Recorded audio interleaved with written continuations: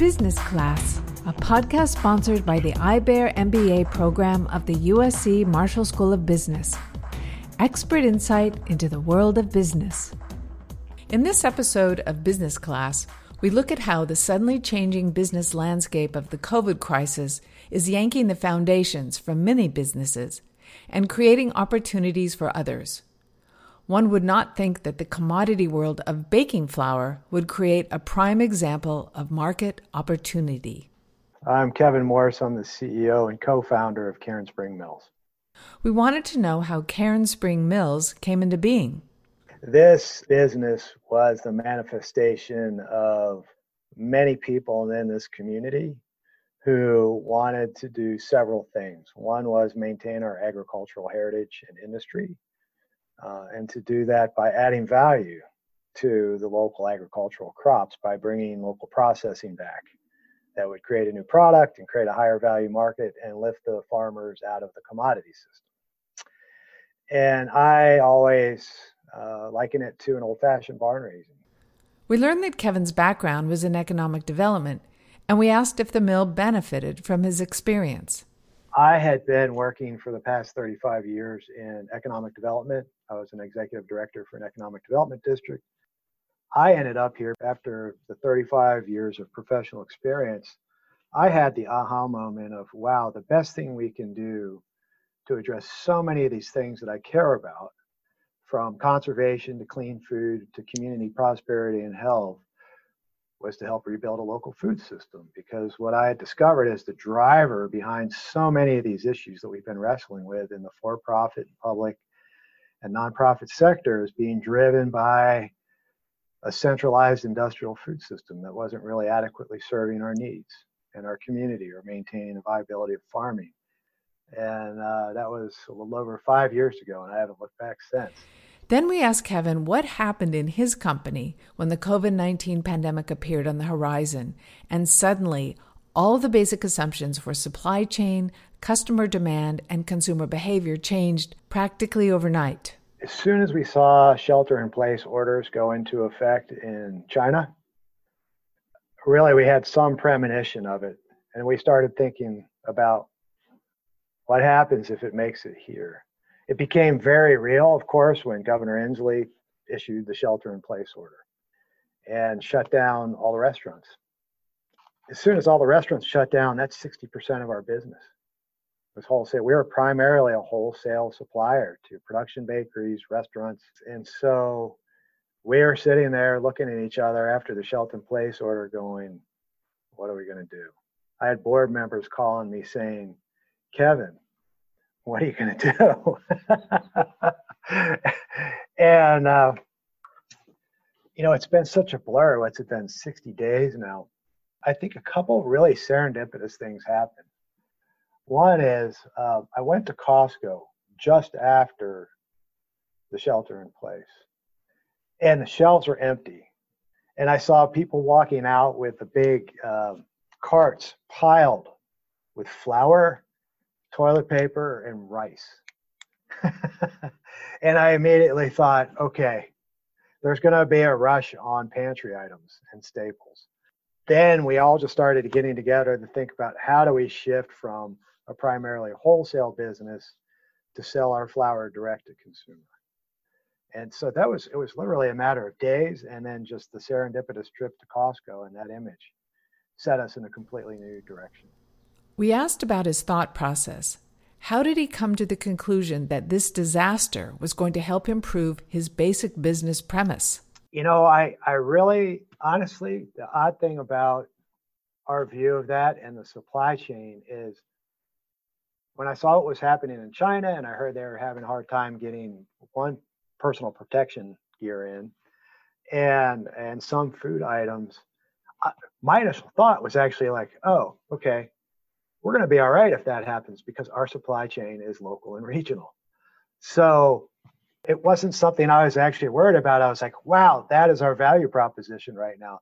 That is how we are different, and that is how we're going to survive, because while all these other supply chains are being interrupted, my grain's 5 miles down the road, or it comes from 5 hours away on one of the farmers' farms that we work with.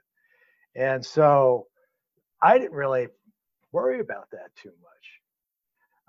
I just knew that, wow, we had a sense, well, here's our opportunity. Here's how we really show that a decentralized food system is resilient during times of crisis, whether it's a natural disaster, a pandemic, or climate change. We push Kevin to elaborate on the business model. Not only do we think that by bringing back local processing capacity would add value and have the economic outputs we wanted, we were also very interested and clear that it was our belief it would make the community more resilient in all the ways I just described. And what was interesting, if you're talking about business and the evolution of this, is for 5 years now, we founded the company in 2015. We went into production in 2017. And we've been working on a scrappy budget. And everybody's been saying, wow, flour, really? Really? Why flour? And I explain how it's the last thing to go local, how it's highly centralized. And we had 24,000 mills in this country just 100 years ago. And now we have 166, which are mostly owned by 5 companies. So it was ripe for disruption. It was ripe for a new product segment, just like think about how coffee was 20 years ago when all we had was Maxwell House and Folgers. And so we went out to the marketplace, and the customer and market acceptance has been beyond our expectations, 26% a quarter, 8 quarters in a row. My challenge growing this business until now was the investors were like, yeah, I can see you can provide a good return. I can see how it could be replicated and expanded, but I'd rather go put money in my friend's new iPhone app or an AI company that's just emerging. Now I'm getting calls from people in Seattle saying, are you still raising money? We understand it's really important to rebuild our local food systems. We see the value in that now. So it's really come full circle. We're actually raising money in the middle of a pandemic and having success because it's very easy to see, one, the value, how we're different, and how this can be replicated across the country. And I'll say when we're successful.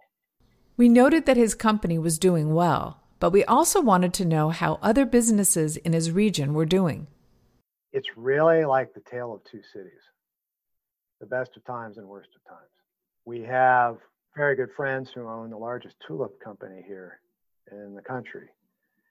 And when the pandemic hit and restrictions were put in place, they had to shut down the Tulip Festival, which is their biggest income generator in the year. That and people's discretionary spending habits changed, and they just weren't buying flowers. So they have been hit extremely hard. They've shut down operations. They laid off a lot of their employees. On the flip side, a number of our growers are potato growers. And they are digging potatoes out of the ground that they thought they had overplanted. They were in the spring because they sold every potato in the pit and needed more. And then many of our diversified crop farmers who are doing home delivery and CSA boxes are seeing, I don't know, anywhere from 4 to 10 time increase in demand because people don't want to go to the grocery store. They're hungry, so to speak, for clean, local, healthy food. And one of my good friends who has a home delivery business used to do about $20,000 a week. Now he's doing $100,000 a week. And so I think it just depends on which sector and which channel these farmers are in. And it's good news for some and horrible news for others. We asked Kevin to visualize this moment in time. I think a bubble's been broken. I was talking to one of our advisors who's a former venture capitalist. And she called this a macro shock event where it's drastically changing consumer behavior.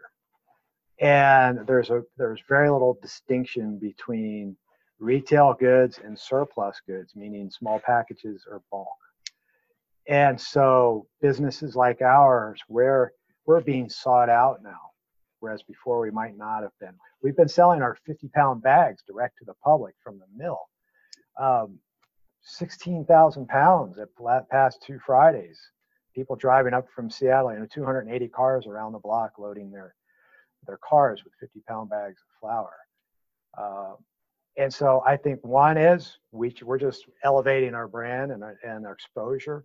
But the other thing that Mary said to me was that in times like this, if you can somehow tangibly help a consumer out of what they perceive as a bind or predicament, we're probably gaining close to 100% brand loyalty.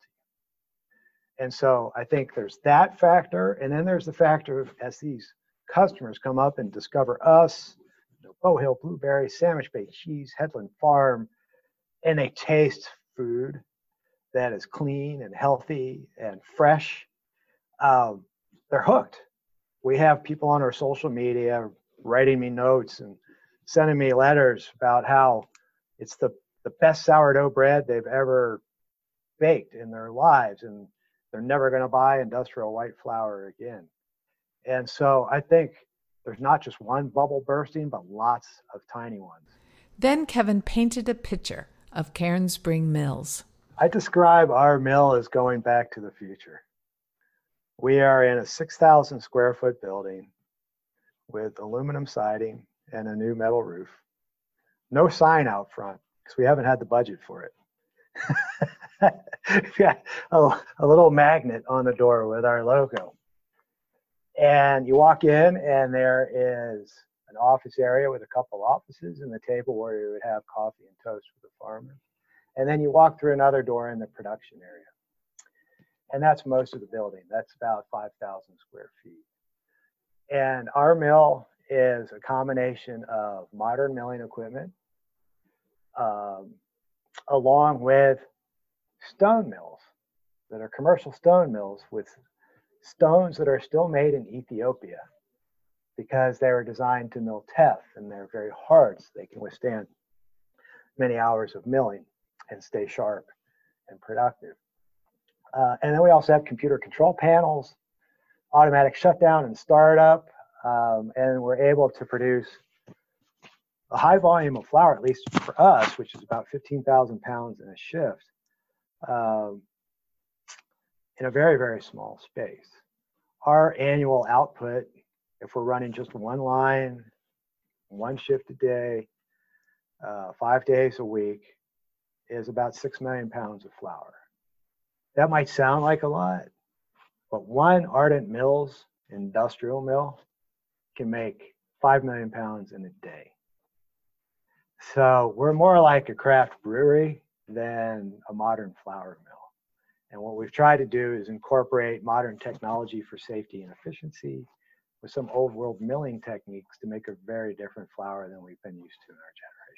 We asked Kevin to walk us through the business decisions and changes to his business model that are taking his company to profitability during the pandemic. I think we're going to lose a high percentage of our independent restaurants and even some of our larger restaurant chains and commercial bakeries. Depending on how long this lasts and if they can be creative and inventive, many of them are with deliveries and takeout meals and new concepts.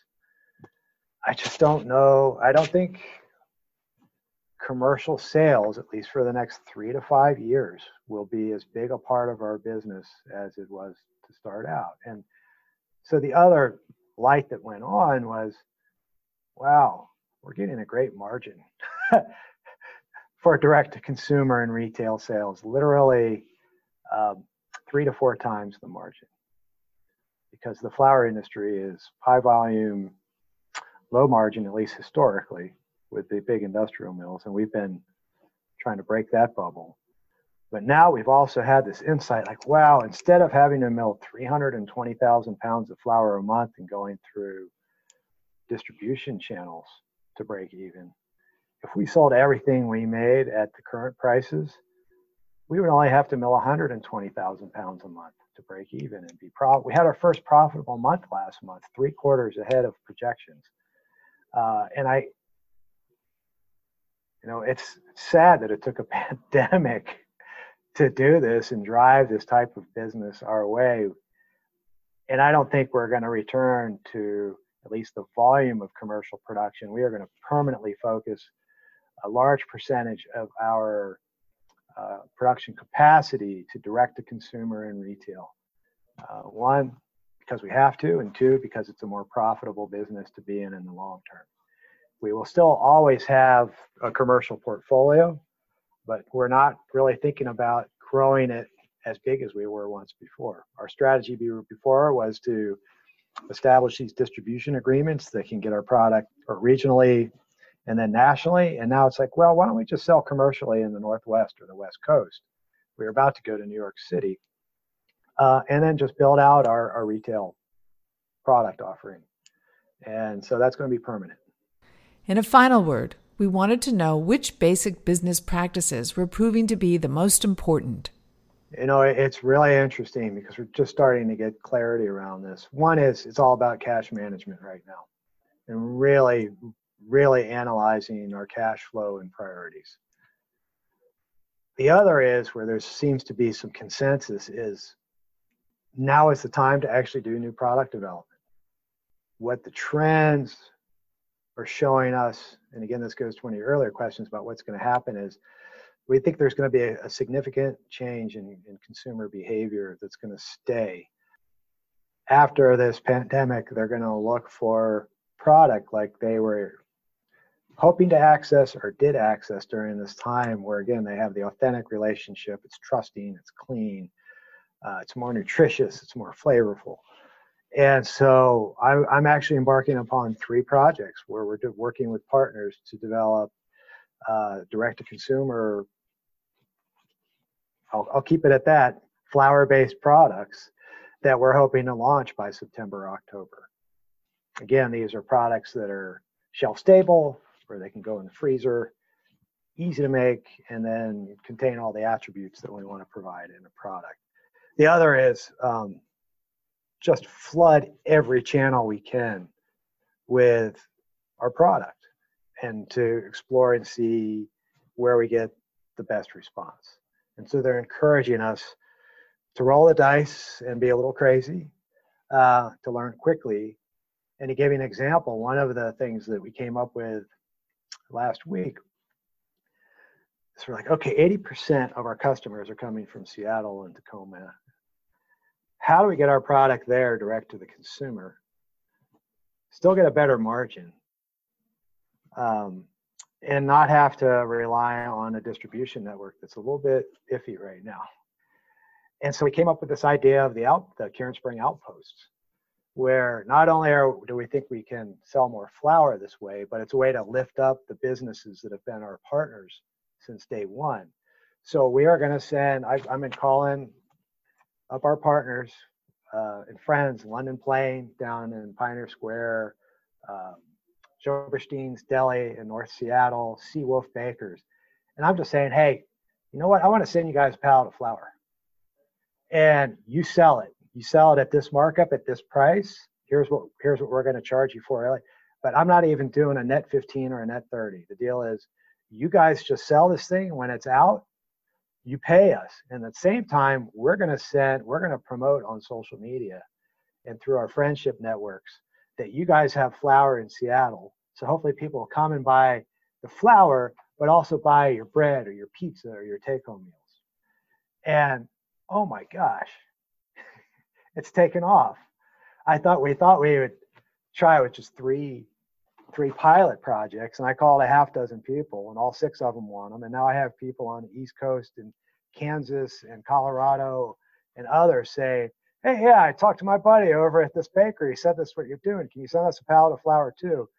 And one bakery in Seattle has been selling a pallet every 5 days. It's 50 pound bags on a pallet, and they can't keep up with demand. So that's a long-winded answer to your question. Again, cash, be creative, discover and fail quickly where you find success. And then I think the next challenge for us will be, okay, we've discovered all these things are working. Now what do we really focus on? So that's the next part of the journey. Business Class, expert insight into the world of business. The host, Dick Drobnik, producer Pankaj Bhushan, director Dan Griffin, web developer Rick Pine, and I am Robin Garthwaite.